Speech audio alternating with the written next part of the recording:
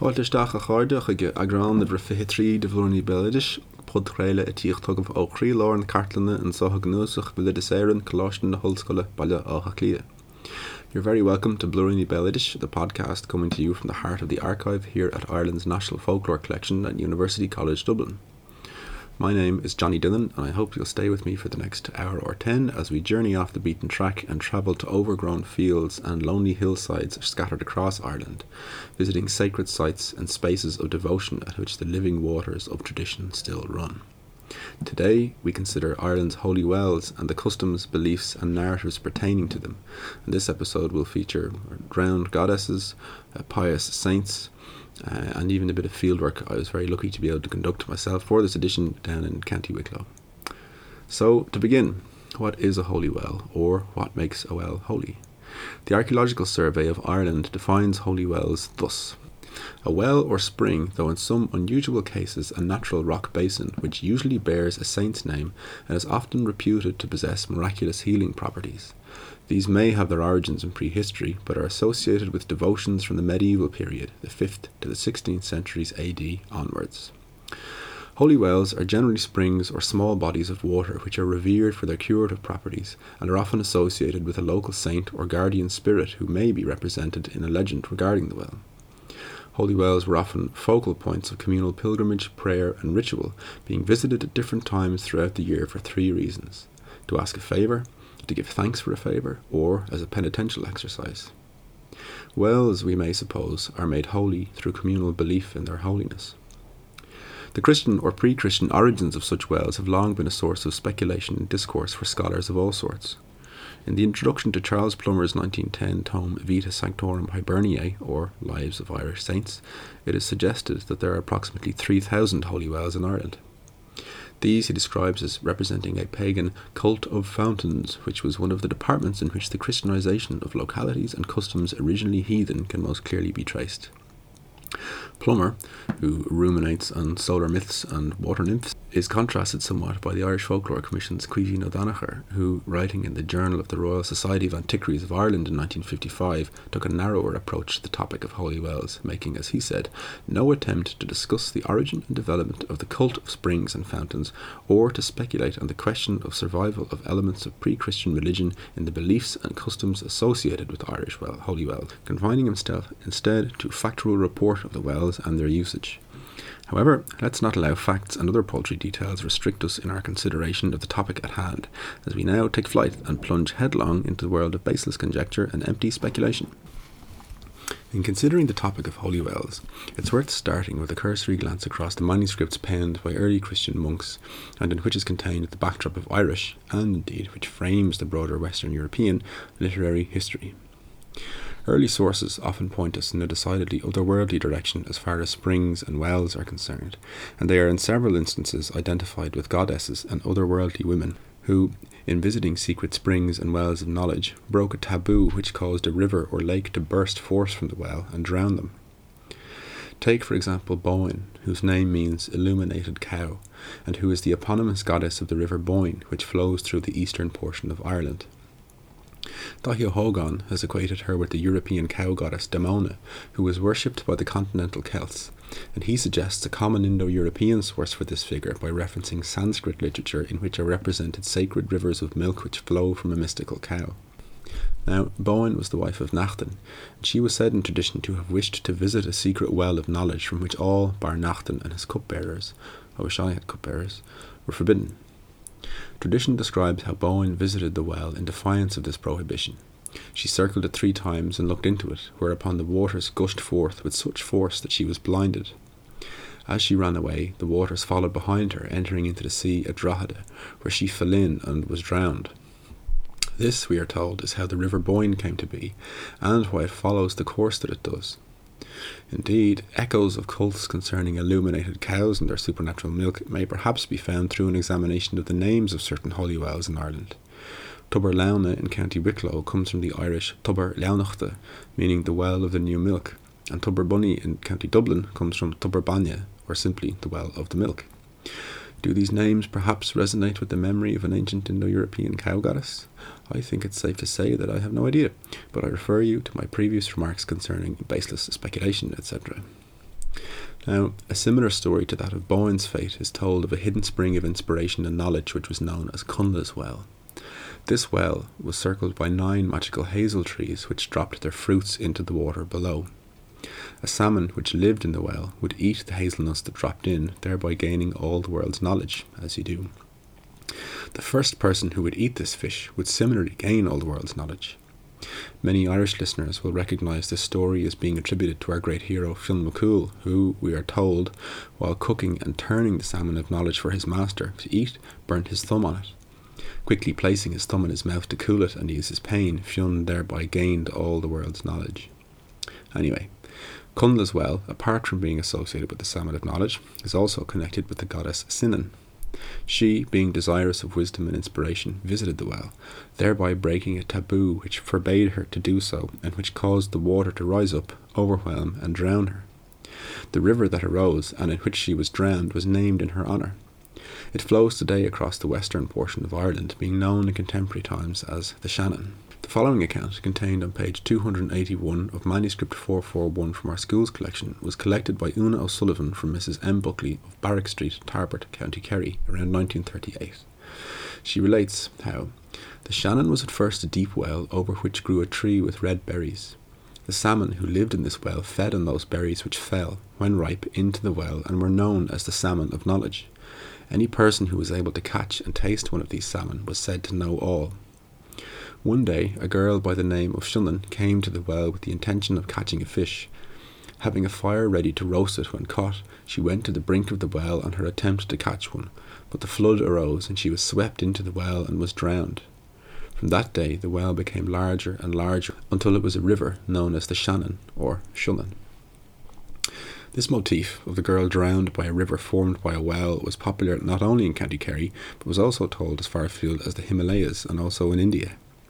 In Volume 6 of the Journal Folklore in 1895, a miscellany of tales collected from a 70-year-old Hindu woman are related, one of which explains how the river Nerbudda, nowadays known as the river Narmada, which is one of India's 7 holy rivers, in which the Ganges itself, taking the form of a black cow, bathes yearly. This river, we are told, was formed when a pious maiden named Nerbudda, who was leading her father's cows to pasture, moved a stone on the side of a hill at the request of a thirsty old holy man, who advised her that water would trickle from the hill if she did so. Anxious to relieve his thirst, she ran to the spot and removed the stone, but alas, the water burst out in a great flood and formed a river in which the poor girl was drowned.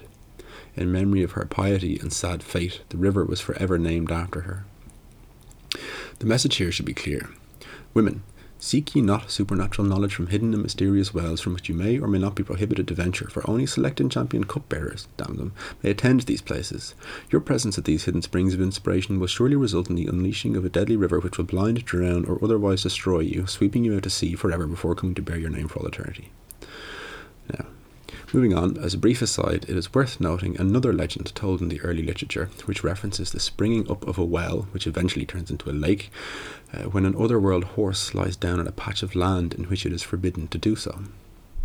Owen MacNeill, writing for the Folklore of Ireland Society on the mythology of Lough Neagh, the biggest lake in Ireland, describes how Uchu, whose name means horse warrior, or one who fights by means of horses, allowed his great horse, which could carry upon it the belongings of all of his people, to stop before unloading its burden on land belonging to Angus, son of the Daige or Dagda, father god of the Tuatha De Danann.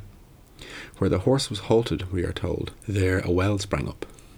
Uchu had a wall built around the well and a cover over it, and set a woman to watch it. The woman forgot to cover the well, which resulted in its bursting forth in a flood in which all were drowned. In other versions of this narrative, Uchu was understood to live beneath the lake to this day. There is an interesting parallel with this narrative to be found in Greek myth of the Pegasides. How does one pronounce these Greek words correctly? The Pegasides were water nymphs connected with wells and springs in Greek mythology, and were connected with the mythical horse Pegasus, who created them by striking the ground with his hooves. Pegasus, it is worth noting, is the offspring of Poseidon, the god of the sea. So, what does this tell us? I'm not quite sure, save that veneration of springs and wells in connection with women, cattle, and horses would seem to be a feature of European and perhaps Indo-European cultural inheritance since the earliest times. Now, returning to Ireland, Rivers in this country are generally named after otherworldly women, while holy wells tend to bear the name of the saint who is their specific patron. The Irish language word most commonly used to denote a well is tubber, and on loganum.ie, that's logainm.ie, the fantastic website consisting of a database of Irish place names, there are over 700 references to this word. Patrick Weston Joyce, in his 1901 book Irish Names of Places, highlights some of these instances, describing how Tubbercurry, or Tubber on Churre in Sligo, is named the Well of the Cauldron due to its shape, while Tubberbilly or Tubberbille in Antrim means the Well of the Ancient Tree. For more, by the way, on sacred trees in Irish tradition, see episode 19 of this podcast. Joyce goes on to explain how another form of the word for a well is Tibrid, which gives Tibridoran or Tipperary its name, which means the Well of Order. Similarly, Clontibrit or Cluan Tibrid in Monaghan means the Spring of the Meadow. Geraldine Lynch, writing in her fantastically comprehensive essay on the holy wells of County Wicklow, has noted how the names of our holy wells are of great importance, living on as they do after the significance of the well has been forgotten. Memory of sacred trees or monasteries associated with holy wells may still be remembered in local tradition, she explains, even long after the buildings to which they were attached have long disappeared. This is shown in the following account collected by my friend and colleague Barbara Ní Lynn in 1979. In this piece, Barbara is interviewing Jim McDermott of Ballymurray, County Roscommon. Jim here describes cures sought from holy wells in the local area and offerings which are left at the well, noting how the well, which is still in use, lies next to the walls of a now ruined monastery. Jim, how about wells? Are there any holy wells around here, wells that are meant to have cures? Oh, the only one that I know of around here now is the one beyond in Turbary Oak. That was a blessed well. Father Mullen blessed that. Is that down beside the railway? Yes, below. And there's another blessed well beyond in Porthrone, where the monastery was, on the brow of the hill. What do they have cures for? And they have a cure for sore eyes there in that well in Porthrone. Do people still use it? And they do that. What do you do, Jim? Well, you just go over and bless yourself and say a prayer, and you have to leave something after you. And if it is a copper or a rag or a handkerchief or tie or something, you have to leave something after you in it. Or there was a monastery there, did you say? there was a court. Was that long ago? Oh, God, I'm not able to tell you how long ago that. Is there no trace of it left now anyway, is there? Only the walls. That's all I know that's left. Associations would seem to have surrounded springs and wells since the earliest times, and their veneration as sacred sites continues to this day, though not without some degree of change and interruption. The writer and folklore collector Aon O'Mearise, in his 1936 article for the journal Beilidis, the Journal of the Folklore of Ireland Society, wrote that well worship was a pagan custom common to the whole of Europe and to far beyond it, but with a wise tolerance begotten of a knowledge of human nature which our moderns, with all their vaunted advancement, seem to lack. Our early missionaries did not try to prohibit and anathemize this deep-rooted custom, but Christianized it in purpose and practice. They used these springs as fonts at which their new converts were baptized. While the attitude of early Christians to these sites may have been one of open-mindedness and benevolence, along with propagandizing and proselytism, later attitudes to them under the penal laws, those laws enacted in the 17th century with the aim of forcing Catholics and Protestant dissenters to accept the Church of Ireland, hardened, seeing them as sites of popish superstition which needed to be stamped out. Following the repeal of the penal laws, these same sites were later viewed by the Catholic clergy as sites of secular revelry, with festivities and gatherings at wells turning into, as the Reverend Edward Chichester remarked in 1814, discreditable orgies, which the Church were very much against, being only interested, we are to assume, in the organisation of altogether more creditable orgies. Writing in the introduction to his 1879 text Loca Patriciana, the Reverend John Francis Shearman wrote that in the second year of Queen Anne, 1703, pilgrimages to holy wells, etc., were put down under severe penalties. These enactments, though they did not fully succeed in their object, nevertheless consigned to oblivion patrons, stations, etc., of lesser note, and early in the present these celebrations came under ecclesiastical prohibition, having degenerated into scenes of riot and scandal. It is now much regretted that a list of the particular day and locality, etc., was not made while they were still fresh in memory. Such a document would be of the utmost importance in elucidating our old litanies and martyrologies. The Reverend Shearman would no doubt have been interested in one very such listing which came after his time. when Seamus O'Delarge, the visionary who established the Folklore of Ireland Society in 1926, who set up the Irish Folklore Institute in 1930, and who secured the establishment of the Irish Folklore Commission in 1935, compiled with the aid of Dr. Adolf Marr, the Austrian archaeologist who was then director of Ireland's National Museum, a questionnaire on the topic of holy wells to be distributed by the Department of Education to teachers all over Ireland. The idea behind the scheme is to encourage teachers to serve as a network of correspondents, folklore collectors essentially, who would seek out local information on holy wells in their districts by answering a listing organised by Delargy and Marr. The questionnaire was contained in a circular distributed by the department in September 1934. It reads: Anreen Idichish, Circular to Teachers of National Schools, Questionnaire regarding Holy Wells. In connection with the booklet recently issued regarding the general question of the collection of Irish folklore and antiquities, it is considered desirable, as an initial step in this direction, that a survey of holy wells be made. It is felt that teachers of national schools could assist considerably in making such a survey a success, and accordingly, teachers who are in a position to furnish information regarding holy wells in their respective districts are earnestly invited to do so. Many wells, once the scene of devotional pilgrimage, are now forgotten, save by some old local people, and it is hoped that before this last remaining source of information disappears, such knowledge as they possess will be duly recorded. In order that the information may be available in a regular ordered form, the particulars should be furnished on the basis and in the order of the questions set out over leaf. And it will be only necessary in the case of each return sent to quote the number of the question followed by the appropriate particulars. The questions themselves need not be repeated. There should be a separate return for each well regarding which information is given. The returns, when completed, should be forwarded post free to the Secretary, Office of the National Education, Marlborough Street, Dublin, in envelopes marked Holy Wells. On the reverse of the circular are listed 23 questions focusing on the name of the well, its location, the presence of trees in its vicinity, former names for the well, the dates of annual patterns to the well, purposes for which the well was visited, devotions and prayers recited at the well, the use of the water from the well, the leaving of offerings at the well, details of pilgrimage to the well, its position on a map, and sketches or photographs of the well. By the 20th of August 1934, some 400 detailed responses were returned to the Department of Education.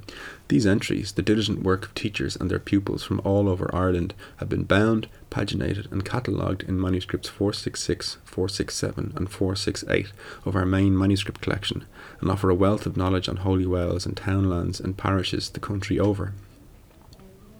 Holy wells were often dedicated to a particular saint in the locality, and devotions and prayers were offered to saints at these wells. Each saint traditionally had their own feast day throughout the year, and these feast day celebrations were known as paterns, a term in this instance stemming from the word patron. They involved a procession to the local holy well for devotional purposes, along with, in some instances, the carrying out of rounds of prayers at stations around the well. One might be forgiven the assumption that such pattern days were largely humdrum and mundane affairs. They were quite the opposite. I refer you to my previous quote from our friend the Reverend Chichester concerning discreditable orgies. Apart from the offering of devotions and prayers at holy wells, pattern days were also large-scale social events at which there was music, mirth, revelry, feasting and drunkenness. One such pattern was held to celebrate the feast day of St. Kevin in Glendalough on the 3rd of June each year, and Sir William Wilde, the father of the noted playwright and wit Oscar Wilde, attested that dancing and drinking and other amusements, even when the bareheaded venerable pilgrims and bare-kneed devotees were going their prescribed rounds, continued. Towards evening the fun became fast and furious. The pilgrimages ceased, the dancing was arrested, the pipers and fiddlers escaped to places of security. I can see them climbing to trees and peering out from behind large rocks. The keepers of tents and booths looked to their gear. The crowd thickened, and the brandishing of sticks showed that the faction fight was about to commence among the tombstones and monuments, and that all religious observances and even refreshments were at an end. Police and magistrates were often required. The following account, recorded by Leo Corduff from Jack Mahon of Kilcummin, Mayo in 1966, describes the pattern as it was held in his time, noting that while contests of athletics and strength were a feature, drinking and faction fighting were the order of the day. There was a pattern here too at one time. Oh yes, would you tell us about that? I'd be interested in that. There was a pattern here, and there's up a piece of the road here, say about a quarter of a mile up the road, there's a place known as Ortnagobon. It's a flat of land.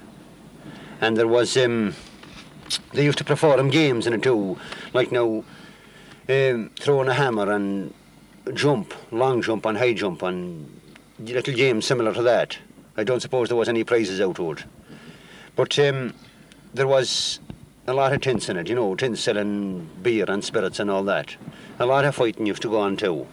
Like rival parties would come and maybe they'd have something against one another and they'd just raise that racket there on the pattern and fight it out with sticks and all that. That was a very common thing in them times.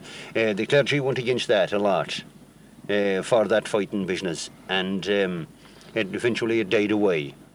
One of our school's collection manuscripts, John O'Dwyer, who was aged 72 in 1938, describes a pattern day held in honour of St. Bridget in the Hinch, County Clare, saying that, besides St. Bridget's Day, which is always on the February the 1st, there is another big feast day connected with St. Bridget in the same place. It is Saturday night before the last Sunday in July. People from all parts of the country travel to the well late in the evening and stay there all night until morning, praying, dancing and singing, and, I may add, drinking heavily at 2 public houses which are quite near the well. This custom has been carried on here for years and years, and the numbers of pilgrims are increasing year by year. We will return to this reference to the last Sunday in July, otherwise known as Garland Sunday, one of the ancient quarter days in Irish tradition, a pre-Christian festival which ushers in the harvest period. Now, in the following recording, Mrs. Ellen Devine describes a pattern to St. Bridget which was a source of dancing and fun, but which was put down due to an excess of drinking by the men in attendance. Are there any holy wells around? Well, there was a holy well in a place called Callahan, on the way out from Waterford, and that was St. Bridget's Well. Oh, I see. And I noticed the last couple of times I was there that there's a pump in it now that did away with the well. I see. And I thought that was a terrible sin to do away with that well, because they used to have patterns. Did you ever hear of patterns? I did, just vaguely. Could you tell me about? Well, that pattern was beside a public house and it was at this well. Well, the people had come from all sides, men mostly, and children and that, and they come. But that's not saying they'd say prayers or anything, but they'd have any amount of fun and everything, and they might have a bit of a dance later on. But they had to stop it because the men were going into the public house. The public house would be open that time, do you see? And the men were drinking too much. So they did away with the well and they put a pump in the place of it. And I was very disappointed when I saw that. I know. Because I'd make my sister pull up to see was the well there yet, you know that way. Well, you never visited the Holy Well when you were young to say prayers there? Or? Well, we used to go, but we never knew what we went for. No. We never knew why we went there. Always to go and take the water up in our hands and cup it up like that and drink it. Yeah. But we didn't know it as a holy well. It was just a well. But still, with the pattern coming there was some idea. And St. Bridget's Well, I discovered afterwards. So the pattern coming there meant a patron. Do you see? Patron it really was. And they called it a patron. I see. So the patron saint, or St. Bridget, I suppose that's what it meant. Another St. Bridget's Well is described in this recording from John Kelly of Onacloy, County Sligo, recorded in 1969 by Michael J. Murphy. Here John describes the sport and fun attached to the pattern, which was held at the well on the 15th of August. Then you have holy wells here. Yes, they are. There are 3 holy wells in this parish. Well, one of them at the present time, it's been closed over by the pumping station that supplies the water supply to Ballyfernan. And then that was known as St. Bridget's Well. And they used, on the 15th of August, I believe, long ago, there used to be what was known as the pattern, a sort of a facial like, and dancing and singing and all that in the field convenient to it, and sports. That was... Now, in the course of my work for the National Folklore Collection, and in trying to present listeners to this podcast with an array of different materials from my native traditions, I find myself in the happy situation of being able to conduct fieldwork on the topics under discussion. This month I was very lucky to have been joined by Rosaleen Durkin, a native of County Mayo who lives in Wicklow.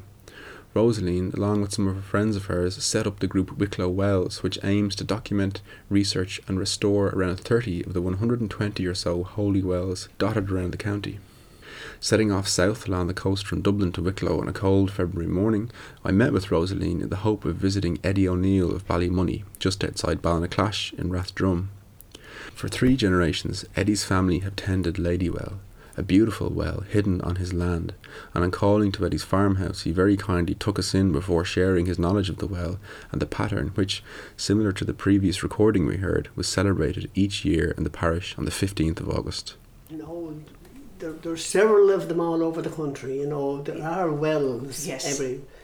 For what reason now, you wouldn't be certain, it's some think that it was a baptismal font in the penal days, Now that was an old tale. It could be right and it could not. Where the babies were baptised because they were being hunted out of the churches, and all this. Now that's only one piece. Yeah. But it never changed in my time, or there's a good lot of young people going to it now, Is there? Good. There's a good, yeah. Oh, it's wonderful. It's dedicated to Our Lady, your well, is it? Oh yes. Yeah. The 15th of August is the Feast of the Assumption. Yeah, we've been at it. And it was always on that day at 3 o'clock. Yeah, now that's going back the generations. I remember, my grandfather was here. He died at 96.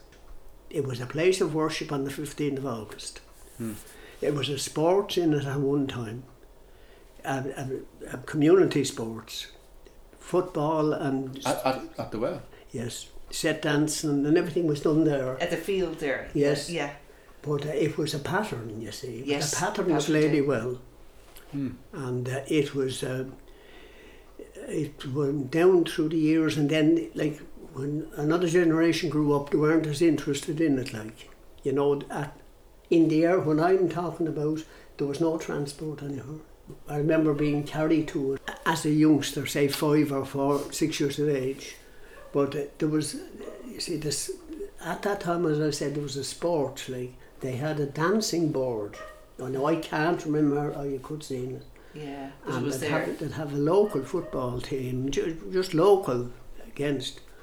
And there was hawkers got into it. They brought drink into it. They sold drink in it. And then it didn't work. No. No. Well. No. What was this? The drink. Yeah. These got in and they sold it. You see, and there was a row riz in it. A faction fight, they called it. Okay, and then that was stopped then. Well, the priest stopped it from the church. Yeah. Well, he said locals did go, but he said the church was closing it. Yeah. Until it was sorted anyway. But did you want to go up to it now? It'd be marvellous if we could. Yeah, now you always have a car. Have a car, yeah. As it is now, you can drive to the very place because there's nothing in the fields. Okay. All right. So I'll go up with you. Oh, wonderful. You'll join us up, yeah. Are you sure? Yeah. You'll join us. Yeah. Yes. Yeah, brilliant. That'll be lovely. I will go up for a while. Yeah, absolutely. Yeah. Thank you so much. You have a certain amount of pride in it too. I wouldn't like anything ever happen.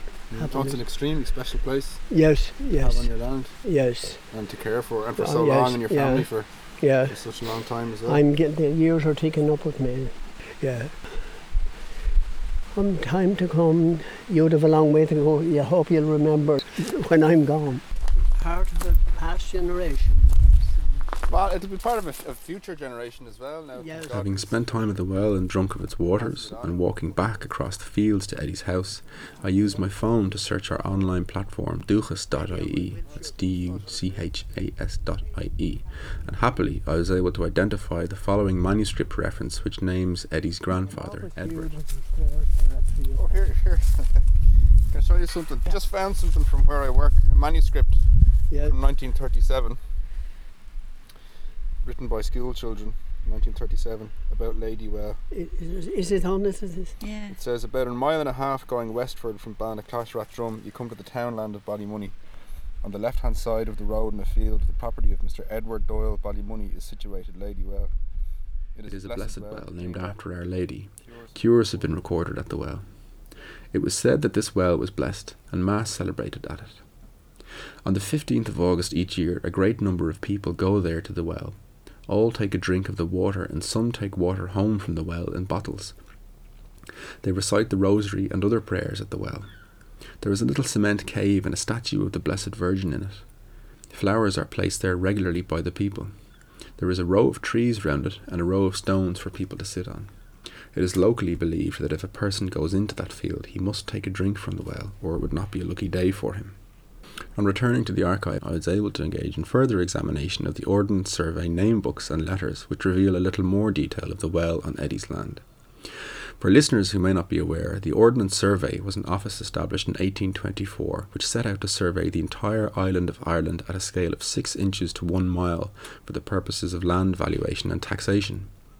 With the resulting survey completed in 1846, Ireland thus became the first country in the world to be entirely mapped at such a detailed scale. Ladywell is mentioned in the parish of Ballymoney as part of the survey, and indeed an alternate name is even provided for the well.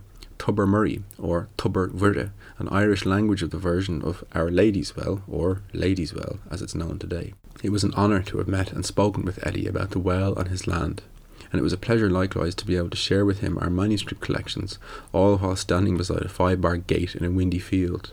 The wonders of digitisation, no less. My special thanks are likewise due to Rosaleen for her kindness in taking me to a variety of wells around Wicklow that day. The work she and her friends have done to reinvigorate these spaces is truly fantastic, and it's a testament to the positive impact a small cohort of dedicated individuals can have on a locality as they serve to connect people to place.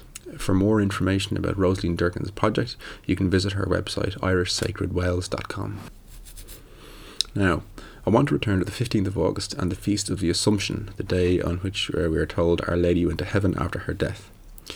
Moira McNeill, the great scholar and author of the authoritative Festival of Lunacy, has suggested that the hosting of Pattern Days on the 15th of August was most likely a late ecclesiastical innovation, perhaps being introduced deliberately to offset the old pagan association of hilltop gatherings and sporting which traditionally took place around the 1st of August on Lunacy or Lammas. McNeill notes that the celebrated antiquarian George Petrie, while on an excursion through Wicklow as a 19-year-old in 1809, kept a diary which relates the following. Petrie says, "On Church Mountain, the people still continue the ancient pagan festival of, so called by the people, St. Lammas. 'Tis thus named from the cairn on the top of it, which the people think must be the ruins of a church. On the centre of the cairn still remains the pagan altar, and on this altar until the rebellion the priest annually read prayers on St. Lammas Day. On this day several hundreds do penance by going from the bottom to the top on their knees. There is also beside the cairn a spring well, renowned for its medicinal virtues, and on one side of the mountain a crumlach." So, later in 1931, Liam Price, the judge, historian, and former president of the Royal Society of Antiquaries of Ireland, spoke with a woman about Church Mountain, and this woman said there was a church on Church Mountain with a holy water trough and a well. There are 3 saints buried in it. She didn't know their names. All the stones were brought up in one night. It was a miracle. The people used to go up in crowds on the Sunday before the 1st of August. The 15th of August and the Sunday after it, 2 Sundays, and the 15th, they went up to pray. So, it would seem that the holding of patterns and processions to wells on the 15th of August, on the Feast of the Assumption, may represent a shift away from pre-Christian celebrations which were intended to mark the harvest, which were traditionally held around the 1st of August or the end of July, which is known in popular tradition nowadays as Garland Sunday. Also commonly involves pilgrimage and the visiting of wells and hilltops gatherings and so on. Now, Blessed Wells and their celebratory patterns weren't all carousing and drunkenness of bacchanalian proportion, as they provided sites where locals would go to pray in the hope of curing a variety of illnesses. These ranged from vomiting, toothaches and colds to deafness and even lameness. In the parish of Ballynure in West Wicklow, for example, rests the well of Tubersul. Tubersul stems from the Irish Tuber Nasul, meaning simply the eye well, or the well of the eyes. This holy well was known in tradition as a place where individuals could go in order to rid themselves of afflictions affecting their eyes. Tradition tells us that the farmer on whose land this well sat became so frustrated by the crowds of people demolishing his fences to visit it that he tried to close up the well. His attempts were unsuccessful though, and it was opened again each night. A short time later, however, this farmer found himself suffering with sore eyes which were only cured by bathing them in water from this well. As the saying has it, you never miss the water until the well runs dry. or until you contract an unbearable eye infection which will undoubtedly render you blind, and the only cure for which is contained in the water of the well which you yourself sought to destroy. Now, offerings are frequently left at holy wells by those pilgrims who visit them. This account from Schools Collection Manuscript number 287 was collected near Mizenhead in Kilmoe, County Cork, and describes these offerings and what used to take place at visits to the well. It is said that in former years people from far and near used to go to the well and pray. They used to leave beads, bottles, medals, money, etc. there. On every St. John's Eve, flocks of people used to go there, where they used to spend the whole night in prayer and rounds.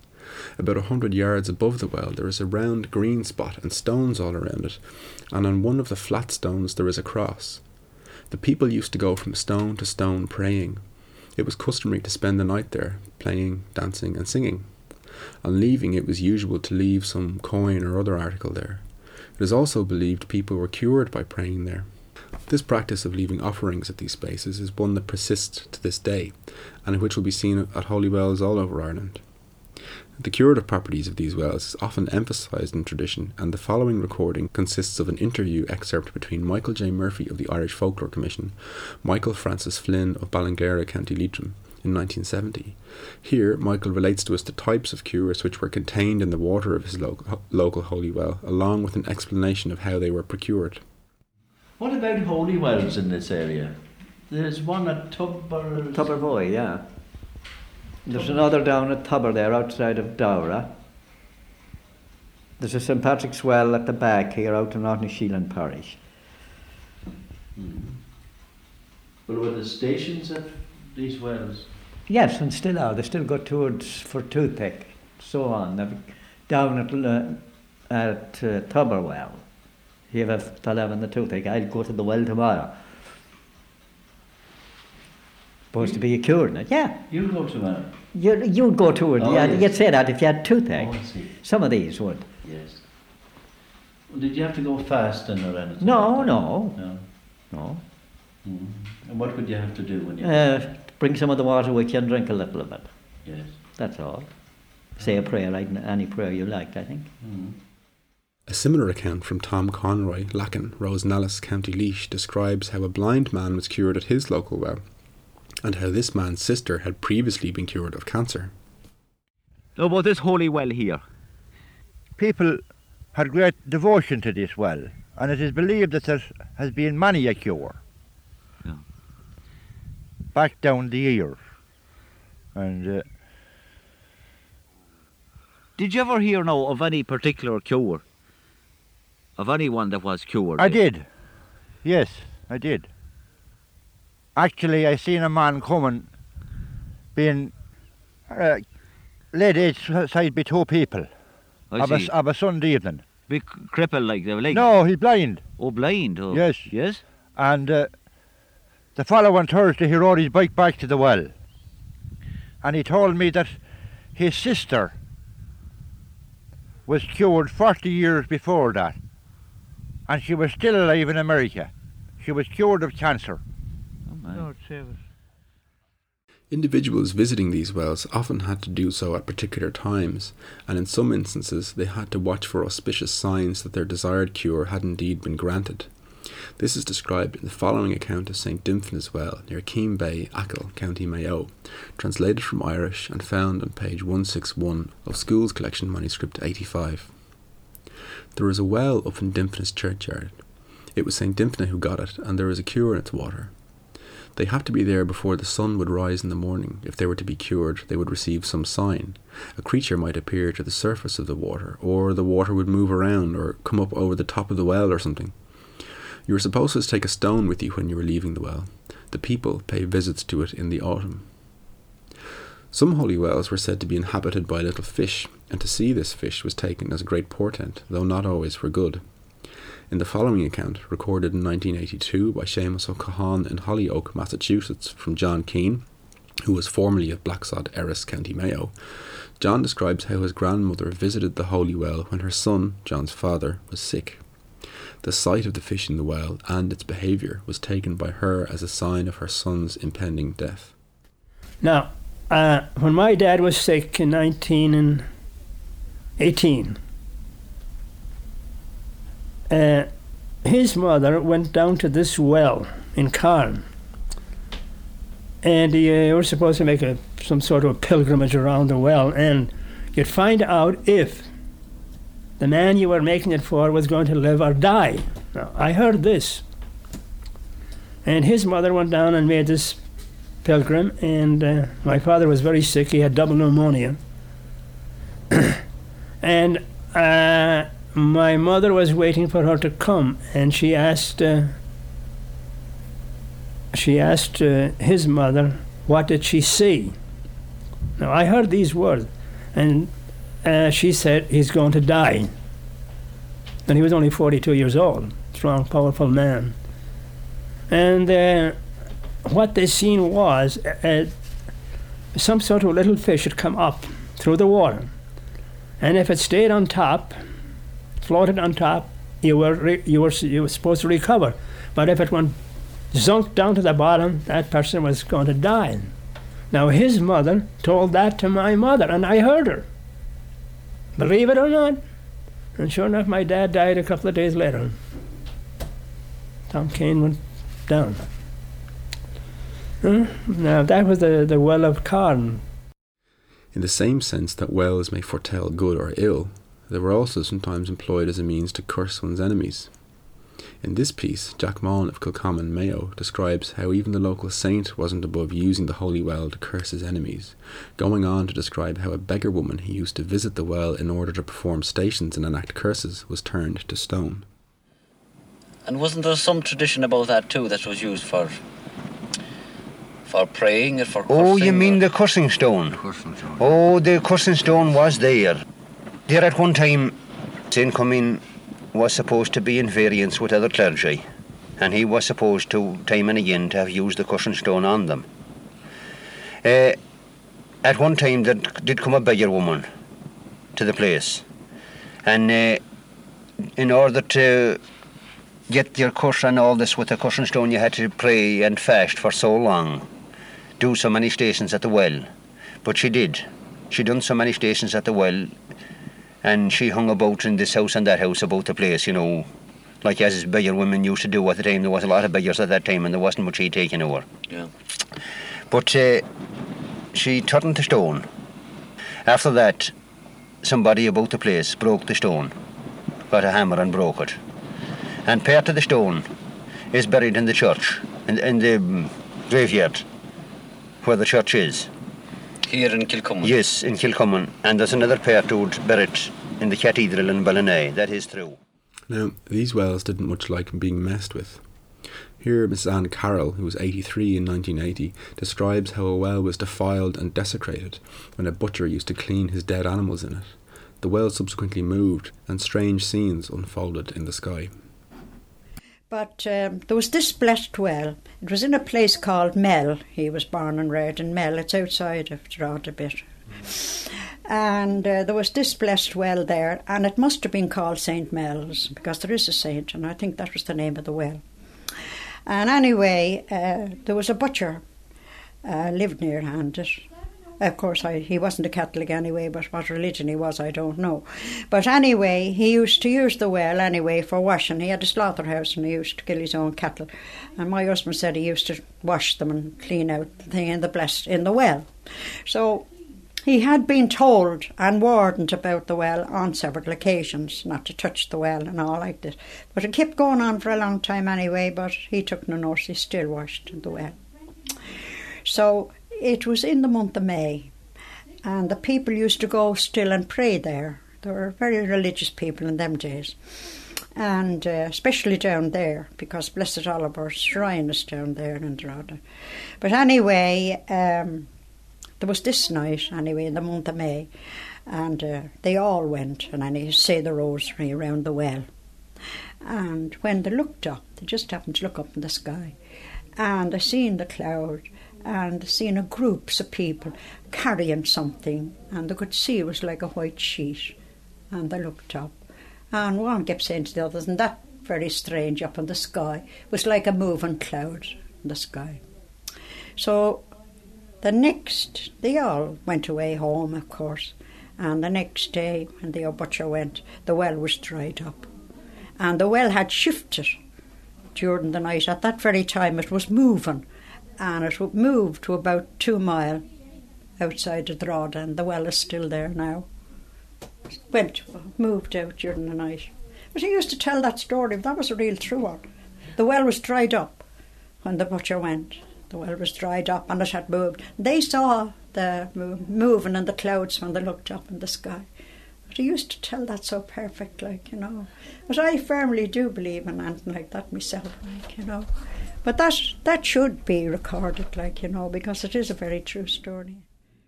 Another account, collected here by Michael J. Murphy in County Cavan in 1976 from Michael McManus of Black Lion, similarly describes how a well was closed and, being so defiled, rose again in the next field over.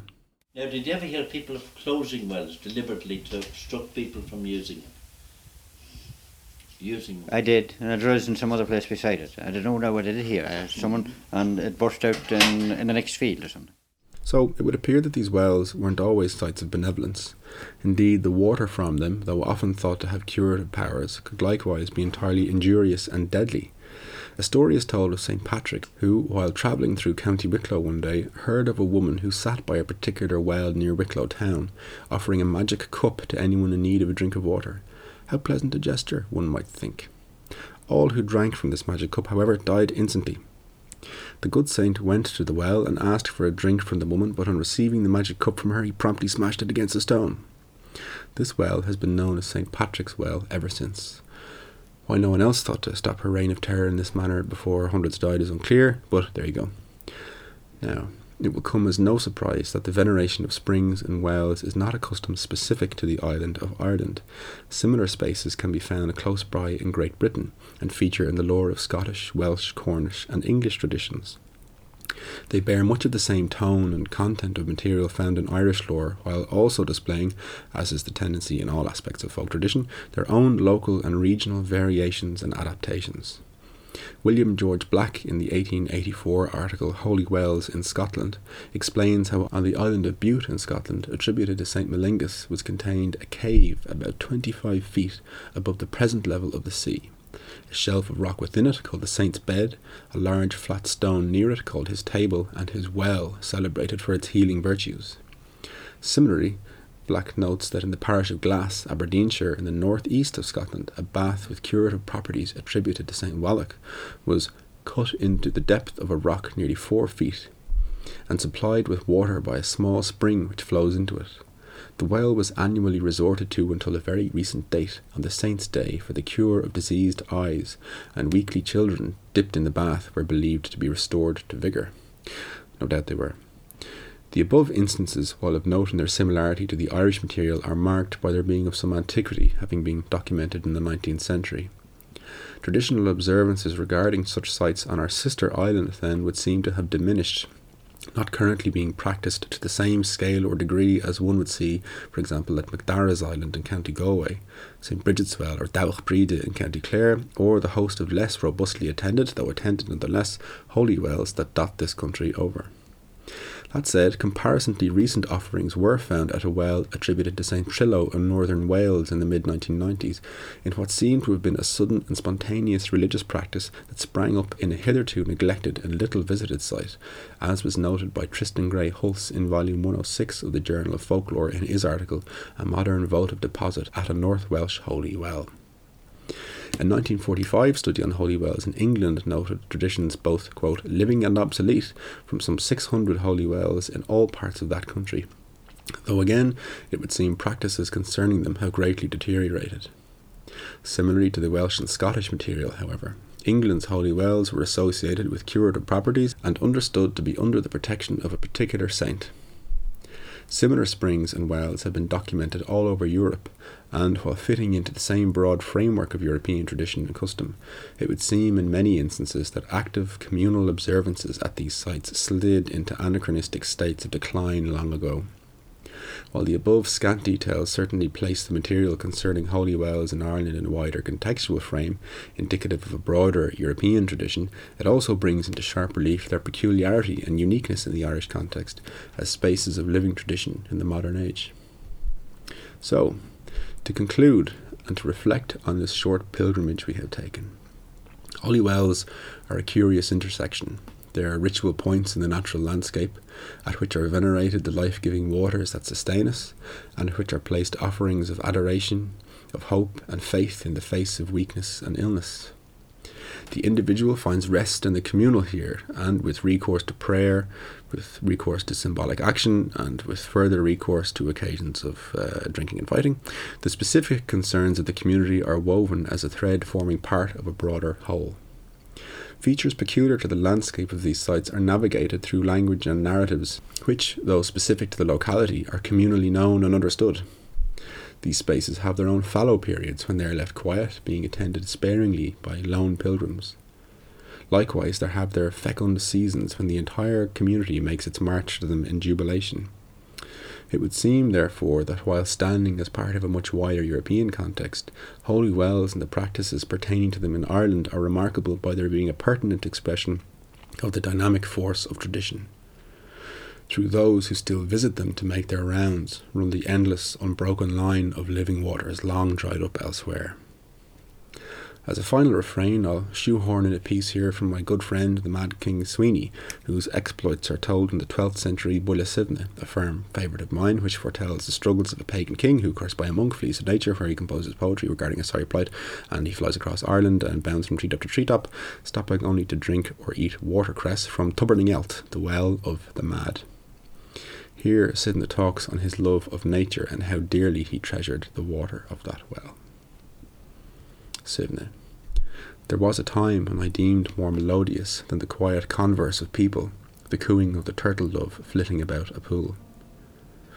There was a time when I deemed more melodious than the sound of a little bell beside me, the warbling of the blackbird to the mountain, and the belling of the stag in a storm.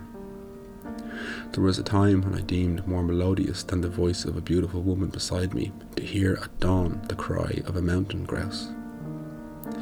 There was a time when I deemed more melodious the yelping of the wolves than the voice of a cleric within, baying and bleating.